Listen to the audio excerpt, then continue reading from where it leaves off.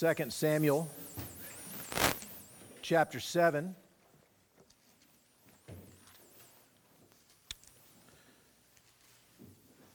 Starting at verse 8.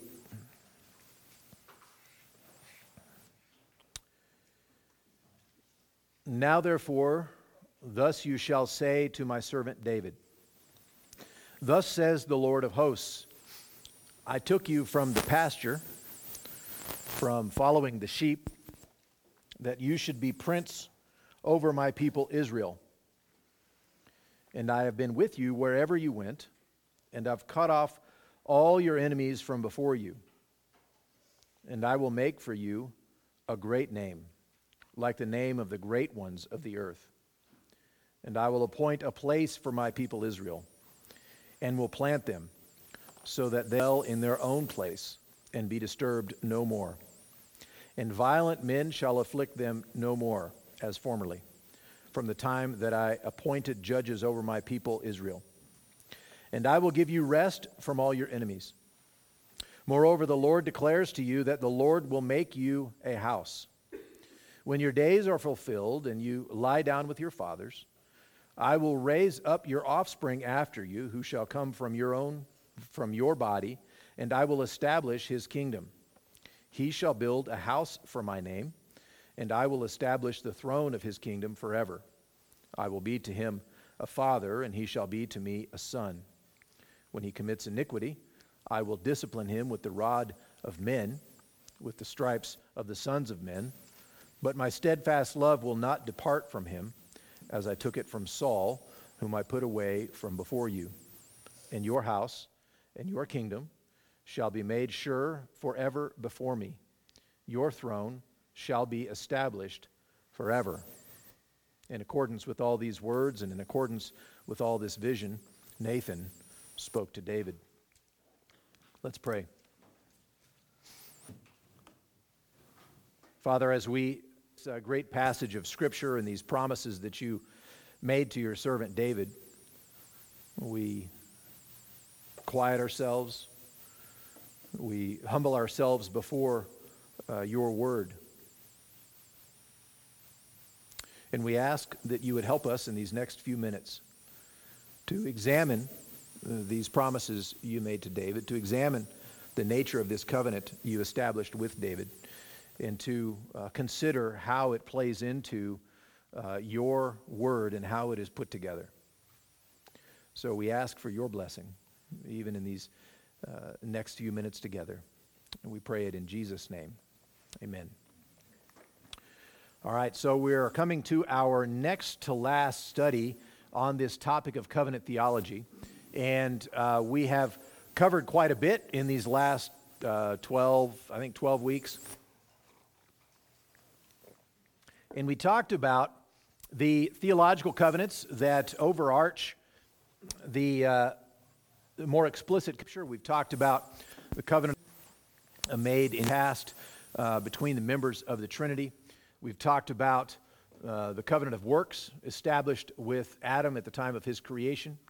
We've talked about the covenant of grace, which comes subsequently and is accomplished for us by Christ, and the benefits of the completed covenant of works accomplished by him. Those benefits are given to us by faith. And so we've looked at the overarching theological covenants, and in our discussion in these more recent weeks, we've been talking about the more covenants historically from the Noahic covenant. The Noahic covenant, which is established between wherein he promises that he will again destroy all of life by means of flood. And also, he gives instruction in that covenant. He gives instruction that humanity is to pursue family, to protect and preserve and promote family, while also establishing justice and protecting life, right? And so there are extras there in that Noahic covenant. But it governs all of creation. It governs every living creature, not just one particular family, not just one particular group, one particular person. It's established with Noah but it is between God and all of creation. And so it kind of stands on its own. We called it a common grace covenant. It is in a different category. But then we moved on. We continue reading through the Bible, and this is about Genesis chapter 6 through 9. Then you get to Genesis chapter 12, and you encounter Abraham, and you see Abraham. We looked at that. We spent time looking at those three key chapters in Genesis 12. God is establishing his covenant with Abraham. Primarily what is being accomplished. There's a lot going on in the Abrahamic covenant, right?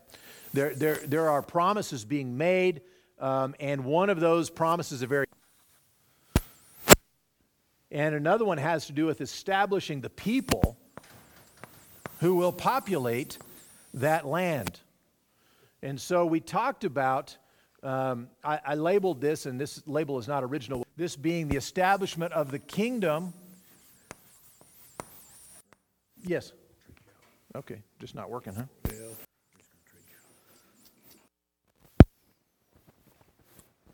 See the benefits of coming to church at night? So you get to hear it, and these people are going to miss some, and a little bit by trying to reach all the way across there and record.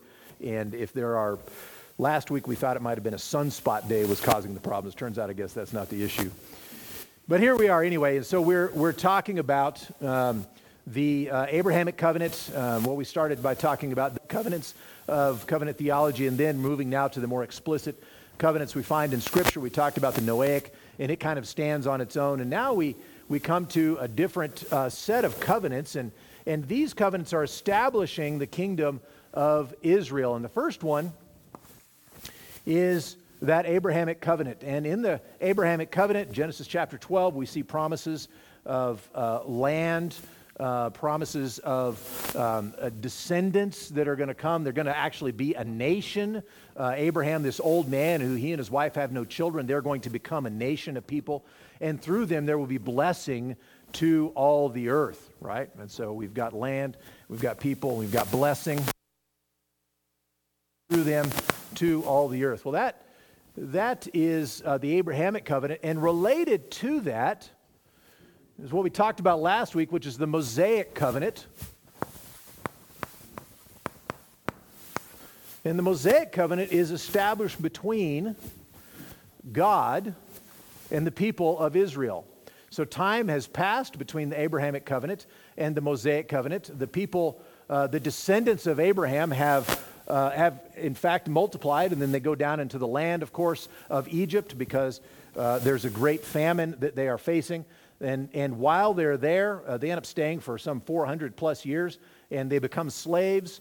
And then at the end of that time, the beginning of the book of Exodus, God raises up Moses, and he's going to deliver his people. And through a great display of God's power over Pharaoh and the gods of Egypt, you see the people brought out of the land through the Red Sea into the wilderness and to the mountain where they received this covenant. And we looked at this covenant last week, at the Mosaic covenant. We saw starting really in Exodus chapter 19 all the way through chapter 23, we see the giving, the initiation, and the giving establishment of that covenant.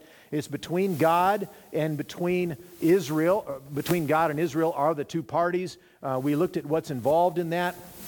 And to summarize what was given in the Mosaic covenant, we are continuing to talk about the kingdom of Israel. And here in the Abrahamic covenant, we have established who will be the populace. We have established in the Abrahamic covenant where the land will be, so the kingdom's going to have a place to dwell. And in the Mosaic covenant, we had established what is the law of the land, what is going to be the governing law for this people. And so that's a summary. We spent all last week developing that more fully. But if we want to summarize, God is establishing his work here with the kingdom of Israel. We have the Abrahamic, which establishes where who the populace will be, and then promises a land. The Mosaic covenant establishes a law. And then we come today to our passage, and we look at the Davidic covenant. Okay, and so we have the Davidic covenant. that we are going to come to today. And we could summarize just at the very outset, if we've got the establishment of a kingdom here, the kingdom has a place, the kingdom has a people, the kingdom has a law that's going to govern things. What is the kingdom lacking? The king, right? And so we could summarize very easily that way and say that the Davidic covenant establishes who will be the king of this land. But, of course, there's more to it than that. But as far as understanding, grabbing a basic understanding, that can help us with that. All right?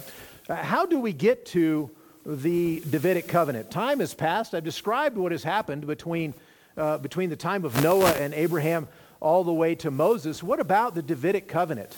The Davidic covenant is given all the way in 2 Samuel chapter 7. And so history has passed. Time has passed. The law was given in the wilderness to the nation.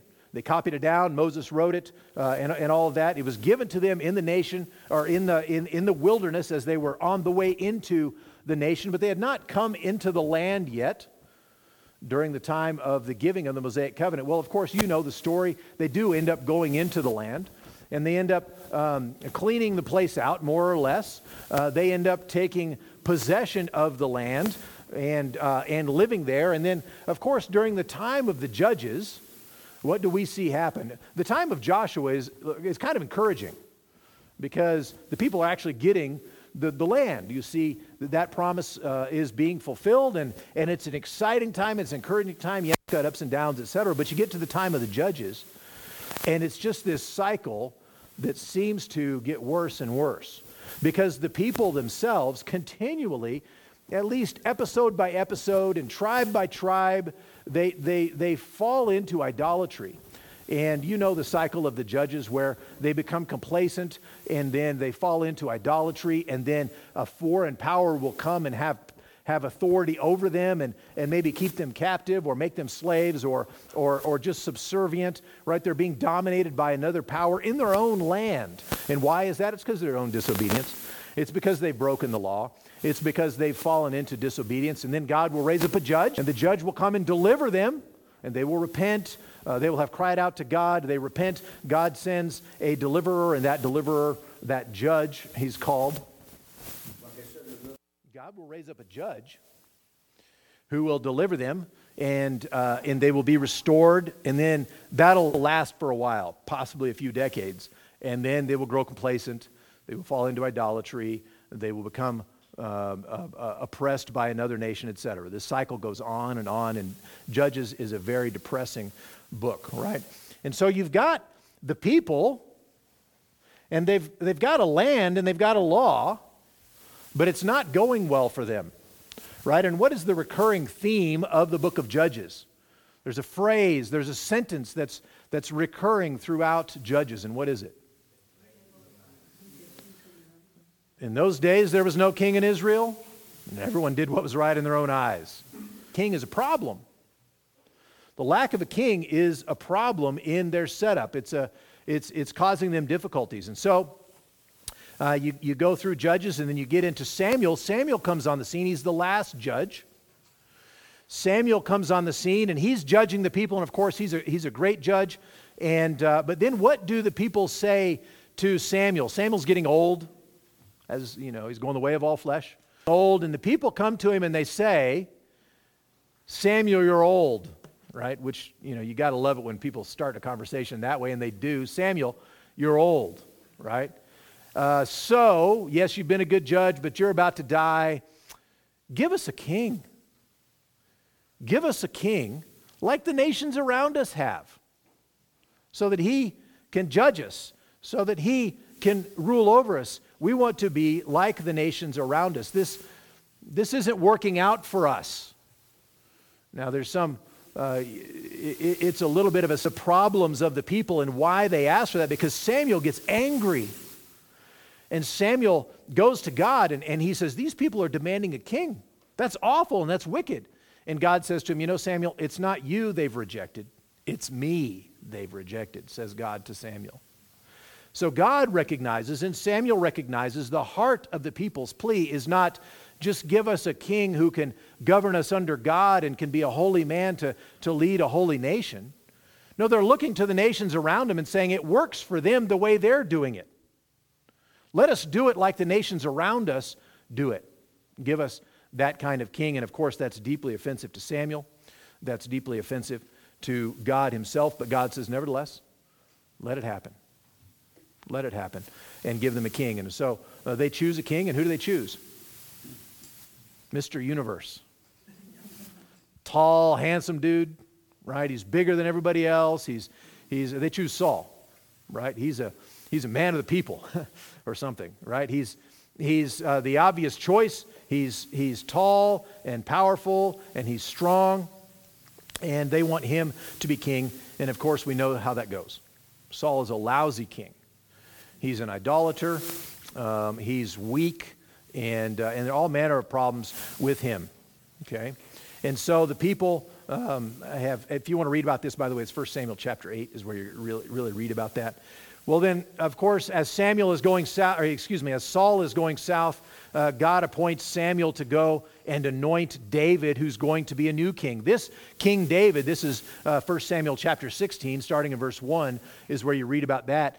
God sends Samuel to anoint, ultimately, David, who will be his king, the king of God's choosing, which is very different from the king of the people's choosing. The big, good-looking guy. Instead, God sends Samuel to anoint David, who is kind of far down the litter. He's not necessarily the runt of the family, but kind of, right?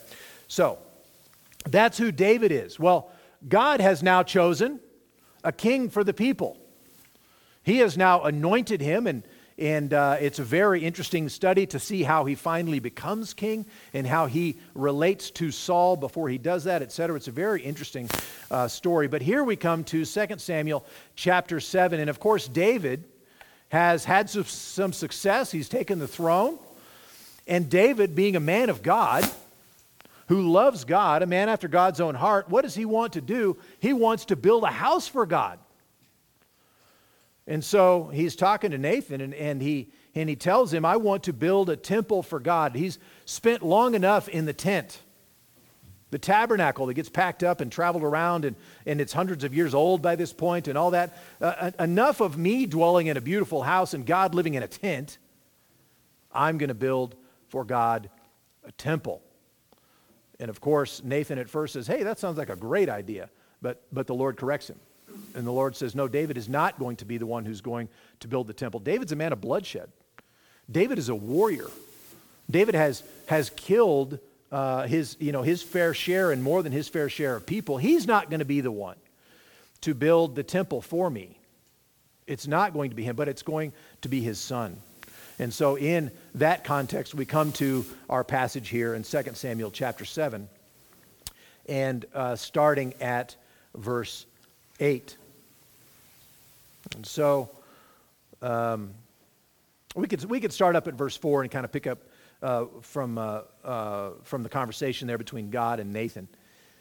Nathan had said to the king in verse 3, go and do all that's in your heart. The Lord is with you. Great idea. Verse 4, but that same night the word of the Lord came to Nathan, go and tell my servant David, thus says the Lord, would you build me a house to dwell in? I've not lived in a house since the day I brought up the people of Israel from Egypt to this day, but I've been moving about in a tent for my dwelling.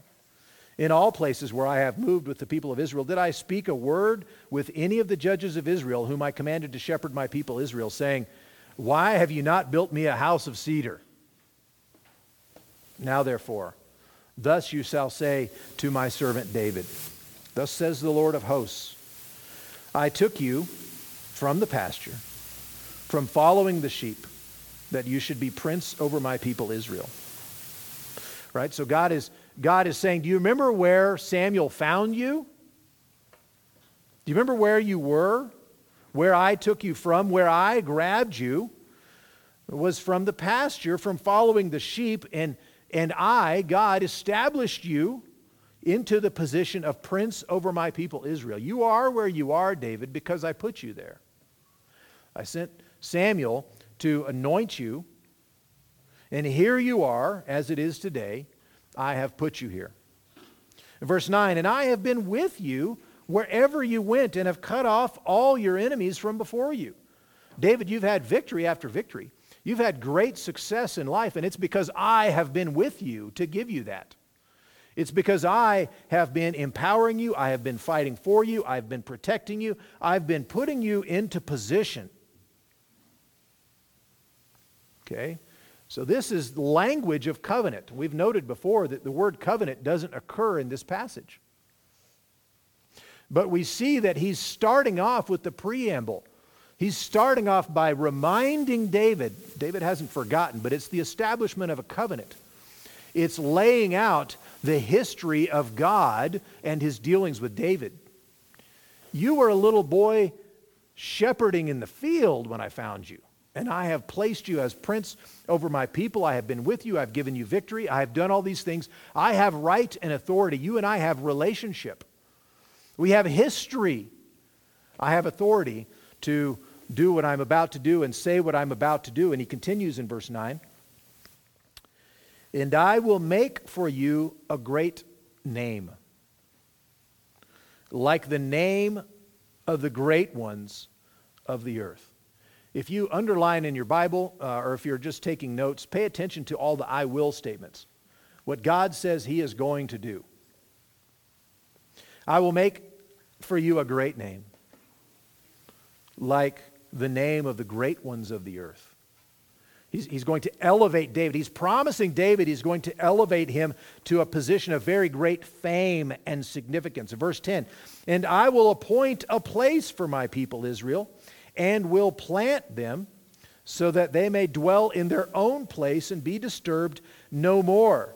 And violent men shall afflict them no more, as formerly from the time that I appointed judges over my people Israel. And I will give you rest from all your enemies.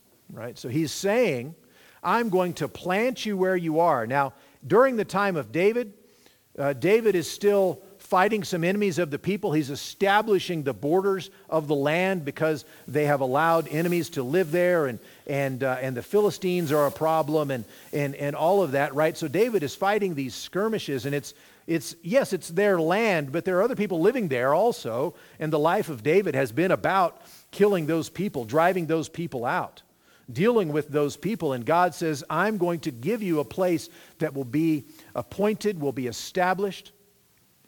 And it's not just the land he's talking about. What's the city of David?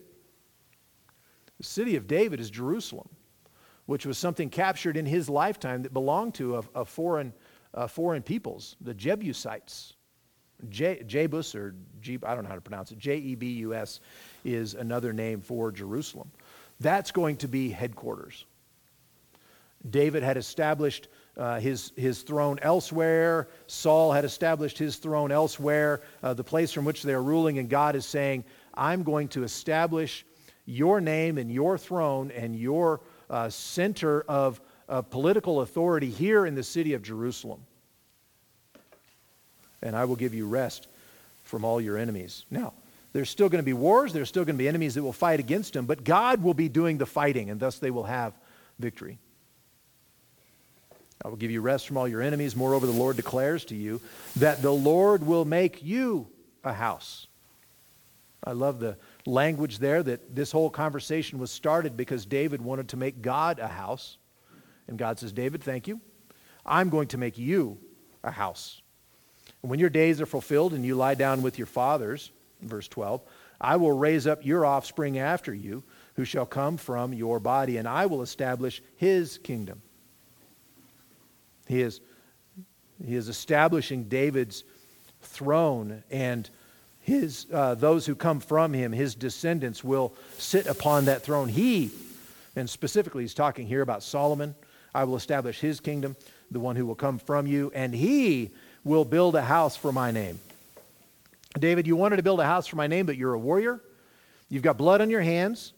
You're not going to be the one to do it, but you will have a son, and this son of yours will come, and he will establish and build a house for my name, says God. And you continue in verse 13, and I will establish the throne of his kingdom forever. Right? God is doing something more than just appointing one person to be king, he's now talking about his descendants, and that this one coming from him will build a house for my name, and his throne will be established forever. Verse 14, I will be to him a father, he shall be to me a son. When he commits iniquity, I will discipline him with the rod of men, with the stripes of the sons of men. So God is promising he's going to discipline this king. Now, Solomon comes along, and Solomon is the next king in line, and Solomon is disobedient, and Solomon experiences this kind of discipline. But there's a promise made here that's going beyond just Solomon. Yes, Solomon is going to build the literal temple, and Solomon is going to take the literal throne, and he's going to have his throne established, and that throne is going to be an enduring office, as it were. But there's going to come a time for him and for every subsequent king in the nation of Israel when they will commit iniquity and thus be disciplined by God. But the beauty about this and the commitment by God that is being made here is that God himself will see to that discipline. And we talk about the difference between punishment and discipline.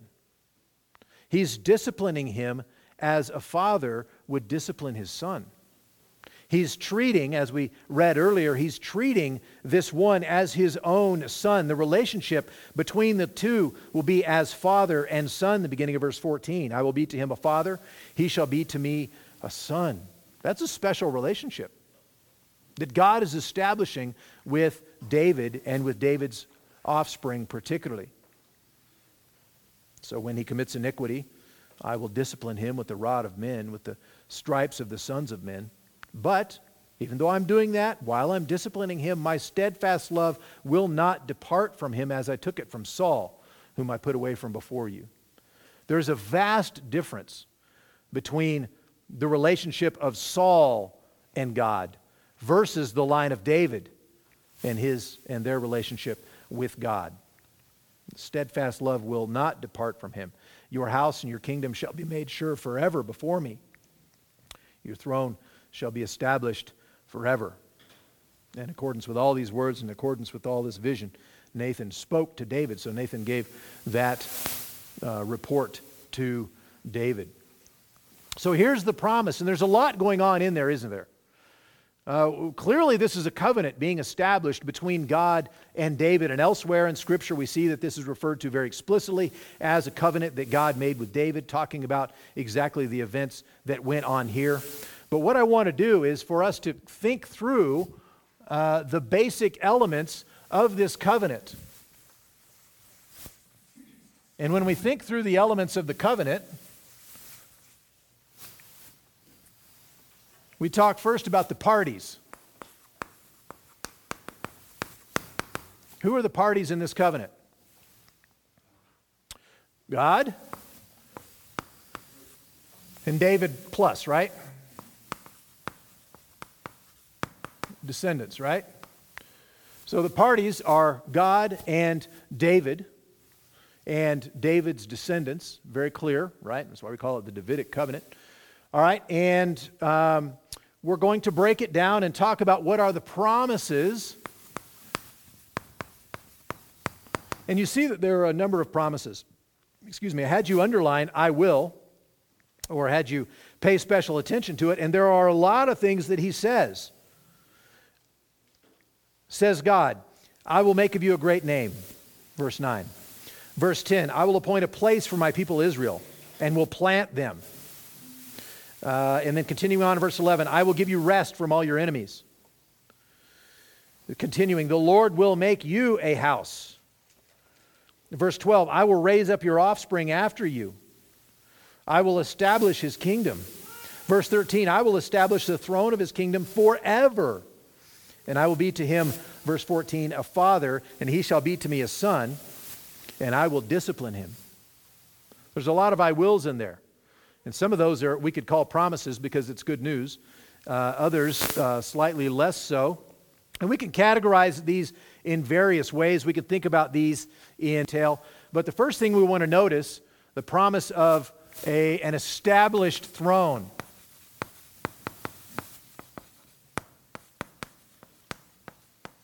Right? This throne is going to be established, and we saw that very clearly there in verse 16. Your house and your kingdom shall be made sure forever before me. Your throne shall be established forever.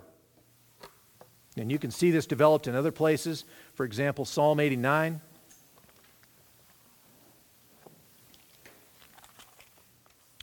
Psalm 89 is a powerful psalm reflecting on this covenant.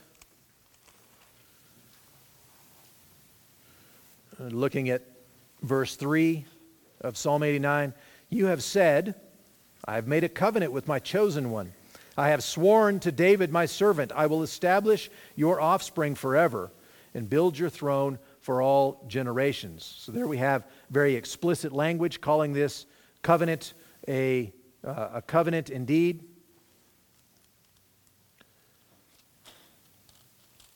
Likewise, we could look at Psalm 132, verses 11 and 12.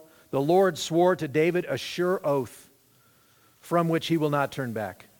One of the sons of your body I will set on your throne. If your sons keep my covenant and my testimonies that I teach them, their sons also shall sit on your throne. So reflecting on that same covenant, and we could develop that more. But secondly, not just an established throne, but rest from enemies, right? Rest. He says he will give him rest and prosperity in Canaan. So while I'm writing this, if I could have someone look up, please, 1 Kings 8:56.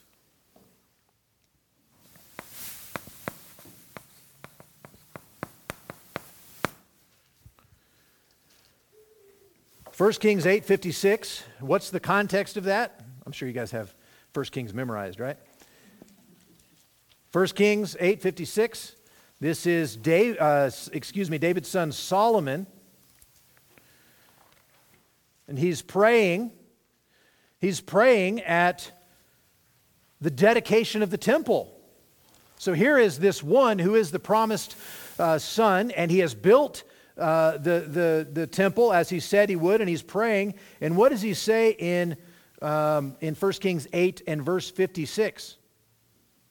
Blessed be the Lord, who has given rest to his people Israel, according to all that he promised. Not one word has failed of all his good promise which he spoke by Moses, his servant. There is indeed this rest spoken of by Moses and redeclared in 2 Samuel chapter 7. That rest has been accomplished. That Solomon looks and he says, we have rest from our enemies. God has granted us this. This promise has been fulfilled. And we could continue looking at the promises and see that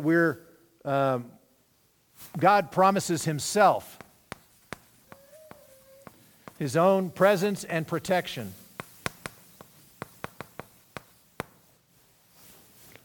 He's going to be a father to him. Verse 9, I have been with you wherever you went. Right? I have been already, David, with you wherever you went. And then we see verses 13 through 15, what this relationship is going to look like. We're back in 2 Samuel chapter 7. He shall build a house for my name, and I will establish the throne of his kingdom forever. I will be to him a father, and he shall be to me a son. When he commits iniquity, I will discipline him, etc. Right? My steadfast love will not depart from him like it did from Saul. So we have part of the promises here, God's presence and protection. When we talk about promises, we also talk about sanctions. It's like a negative promise, as it were. Promises that are a lot less fun. What are the sanctions that we read about? We just read it in verse 14 about God's discipline of him. I'll be to him a father, and he a son to me. And when he commits iniquity, I will discipline him. Right? And we already read in Psalm 132 that promise was extended to future kings of Israel as well. So you've got God's discipline.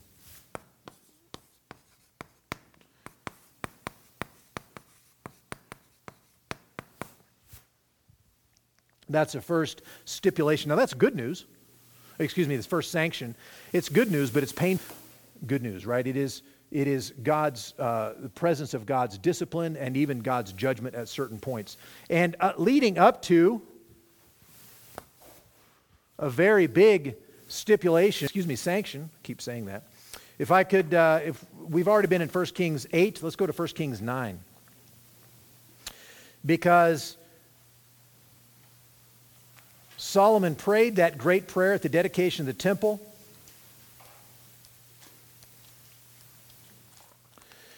And we have the Lord's response.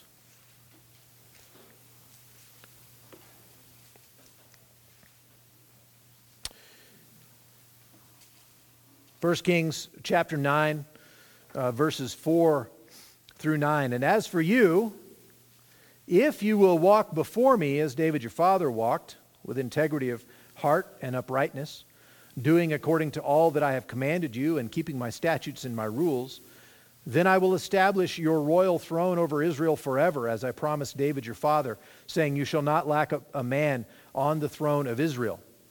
But if you turn aside, verse 6, from following me, you or your children, and do not keep my commandments and my statutes that I have set before you, but go and serve other gods and worship them, then, verse 7, I will cut off Israel from the land that I have given them, and the household that I have consecrated, the house that I have consecrated for my name, I will cast out of my sight, and Israel will become a proverb and a byword among all the peoples.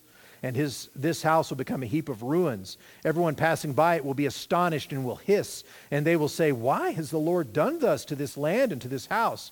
And then they will say, because they abandoned the Lord their God, who brought their fathers out of the land of Egypt and laid hold on other gods and worshiped them and served them. Therefore, the Lord has brought all this disaster on them. So one of the sanctions, the greatest, the worst sanction, is to be cut off from the land.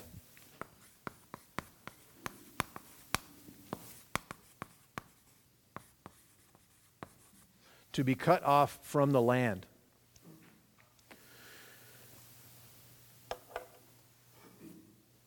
Those are stiff sanctions. God's discipline up to and including being cut off from the land when they get to a certain level of disobedience. The stipulations, I don't have time to develop these further. I will give you the 3 stipulations. And then I encourage you to go study them for yourself. But we don't have time really to look at them tonight. But stipulations.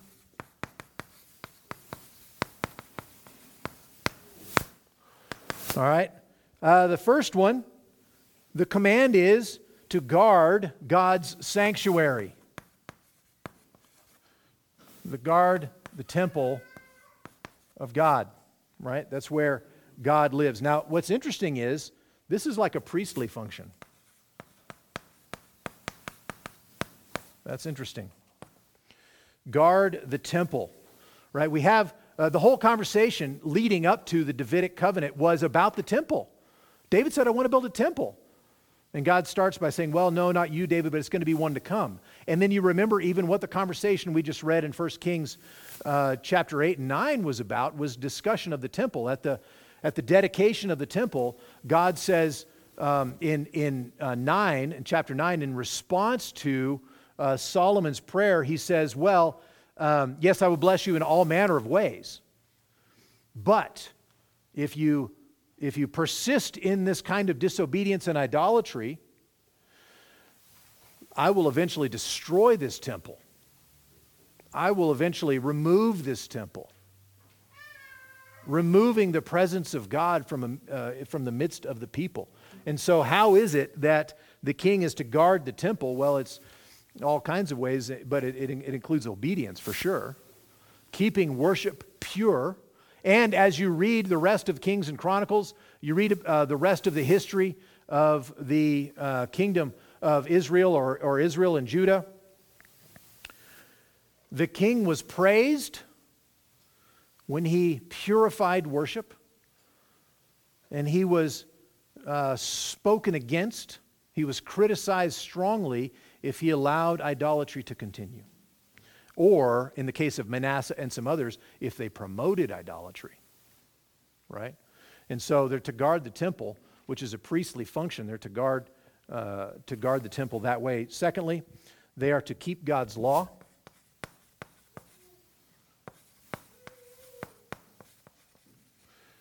And which is interesting. This is a prophetic function. And a passage for this, by the way, the passage for guarding the temple is what we looked at there in 1 Kings 8. So 1 Kings 8 and 27 through 29.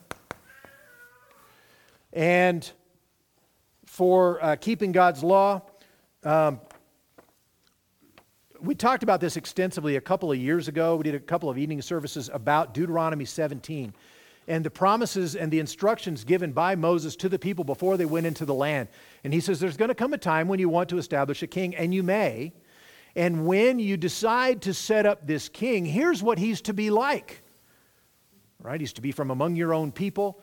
When you make him king, he's to copy down the law and be observed in doing so, be guarded and taught in doing so by the Levites. So he's to be a man of God's word, and there are other things as well in there. So you could look at Deuteronomy 17, 14 through 20.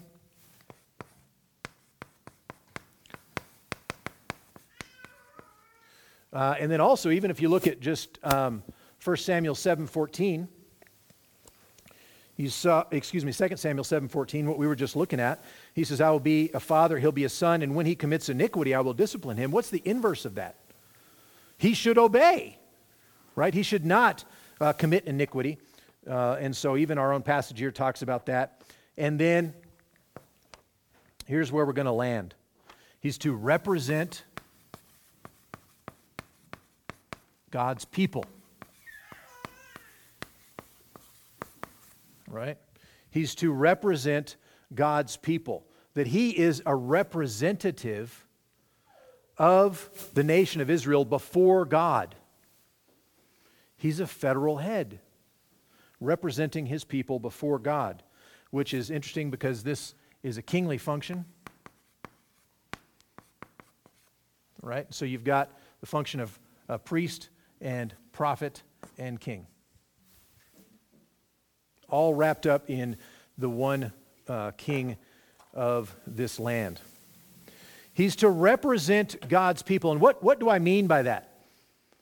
Well, as I said about him keeping God's law and about guarding the temple, as you read through the history of the rest of the history of the nation of Israel up to and including the time of the exile, as the king goes, so goes the nation.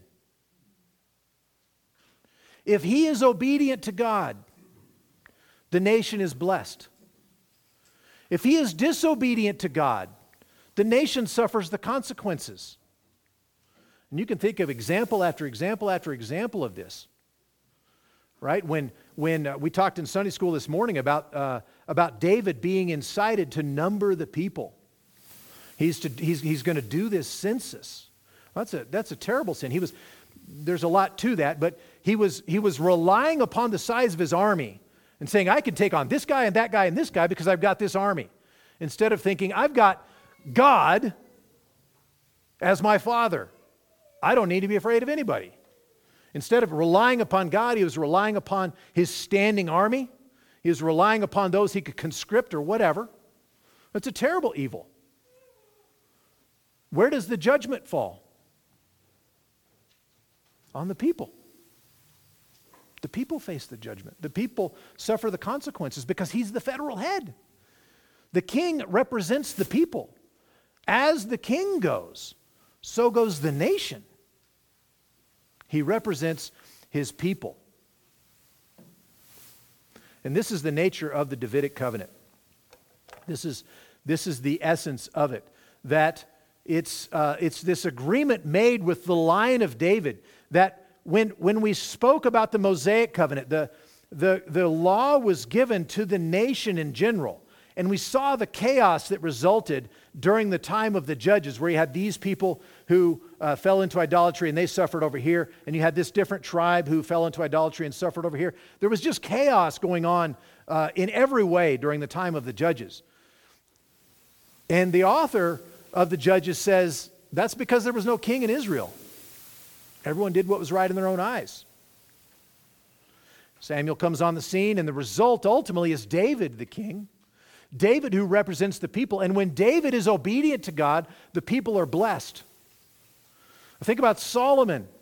When Solomon is obedient to God, when he's building the temple, when he's doing all these things, when he's pursuing right worship and he's honoring to God, the nation is blessed and rich and glorious, so much so that the Queen of Sheba comes up to visit him to marvel at his wealth, at what he serves for dinner, at his wisdom. So you've got this very great blessing that is coming to the people because of Solomon's obedience and God's blessing on Solomon, that he represents the people. And that's 1 Kings 10. It's all great news to that point. And then things go south in 1 Kings 11. And we begin to see Solomon's disobedience. We begin to see Solomon's idolatry and what happens to the nation. By the end of his life, God says to him, because of your persistent idolatry, I'm going to tear the nation away from you. I'm going to tear it in two. I'm going to take 10 tribes, and I'm going to give them to your servant because of your disobedience. He says, I'm not going to do it in your life. I'll do it after you're gone. But nevertheless, this is what is going to happen. The nation is torn in two because of the disobedience of Solomon the king, sitting on the Davidic throne because he represents the people. And so what happens in the Davidic covenant is, whereas in the Abrahamic, the land was promised and the populace was designated, and in the Mosaic covenant, the law was given. But remember, for each of these, obedience is required. God is going to accomplish His great purposes, but you can opt out. You personally, individually, can be, by your disobedience, excluded from that. Just don't undergo circumcision. Just don't circumcise your children.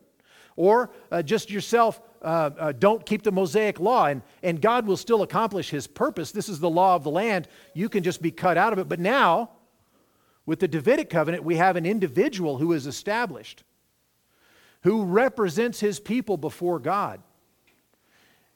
And it's his obedience and disobedience, not exclusively, but it's his obedience and disobedience that leads to blessing and cursing upon the entirety of the nation. And so as you're reading through Kings and Chronicles, it's almost the new year. You're going to start over in Genesis 1 again, I'm sure. And then about April or whatever, you're going to get into Kings and Chronicles. You're going to start reading about these kings. And pay attention to when the king is obedient, the nation is blessed. When the king is disobedient, the nation is cursed. So we have in the Abrahamic covenant the establishment of the land, the populace, the Mosaic covenant, the giving of the law, and in the Davidic covenant you've got the king, the one who represents the people. And as the king goes, so goes the nation. Now, of course, you and I know the history of Israel, and we can follow that forward, and we can see it goes south. 1 Kings 10 was the high point, and then it goes downhill after that, all the way up to and including exile. And you begin to see the rise of the prophets who are saying, God made promises to David and David's offspring, and they're not being fulfilled generation after generation after generation after generation. We're seeing that we don't have the ultimate rest. We don't have the ultimate deliverance. We don't have the security in the land like we're supposed to have. We don't have the security of that presence of God like we ought to. And actually, you see, I read Ezekiel not long ago, and it's terribly tragic, where you've got this vision of the glory of God coming out of the temple and like going to the edge of the city and then leaving. Can you imagine the tragedy? The presence of God is their reason for being, and He's left because of their idolatry. So there's this expectation there's still going to be someone who's going to fulfill this. There's still going to be someone whose throne will really be forever. And his kingdom will really be perpetual. But he's not come just yet. And so this is establishing, finishing off for us the old covenant relationship between God and his people, as put together by the Abrahamic covenant, the Mosaic covenant, and now the Davidic. So the Abrahamic established the nation of Israel, and promised them a land. The Mosaic covenant established the law that was to govern that land. The Davidic covenant establishes who will be the king and federal head of the nation, and promises a future one who will have this throne eternally. And so that's the Davidic covenant in a nutshell. What we've done is we've created a situation where there is expectation. The boundaries are set of the promises that need to be fulfilled, the obedience that needs to be accomplished, and there's been no one to do it. And so we begin to look for the Messiah, the anointed one who will come, who will do all of these things that each of these kings fails to do. And so the stage is set for the Messiah to come on the scene. And so when we come to the new covenant, we're going to see this coming to fruition, coming to conclusion.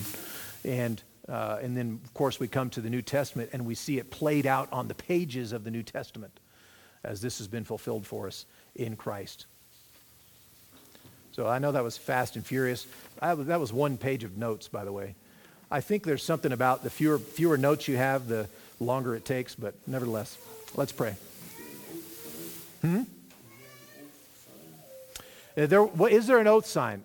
I don't think so. There's question about whether the throne was the oath sign, but I think that's stretching it a little bit. I don't think there was one.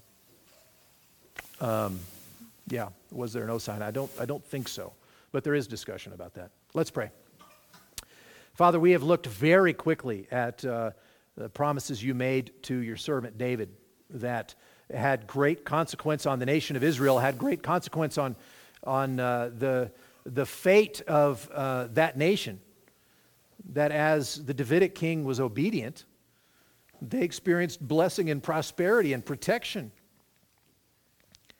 And as he was disobedient, they experienced the reverse, that they were exposed to their enemies, that they became weak, they became dependent upon others and overrun by them, and they had great turmoil and difficulty because their king represented them.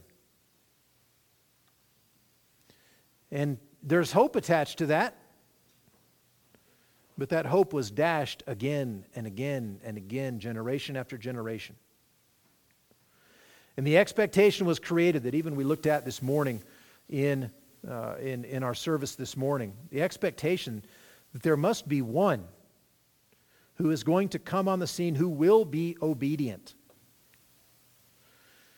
who will have the government resting on his shoulders, one who will represent his people and do so finally and perfectly and fully. And of course, that one is Jesus, promised to us in this covenant, but made much clearer in the new covenant, and comes on the scene in the New Testament, and we get to worship by name. Thank you for Jesus, who represents us, who has obeyed, has taken upon himself the punishment for our disobedience. As the king goes, so go the people. Well, the king has been holy and righteous and pure. Your son, your beloved one. And so we who are his people by faith, we're treated the same way, with that same love that you have for the Son. And so we rejoice in Jesus our Savior.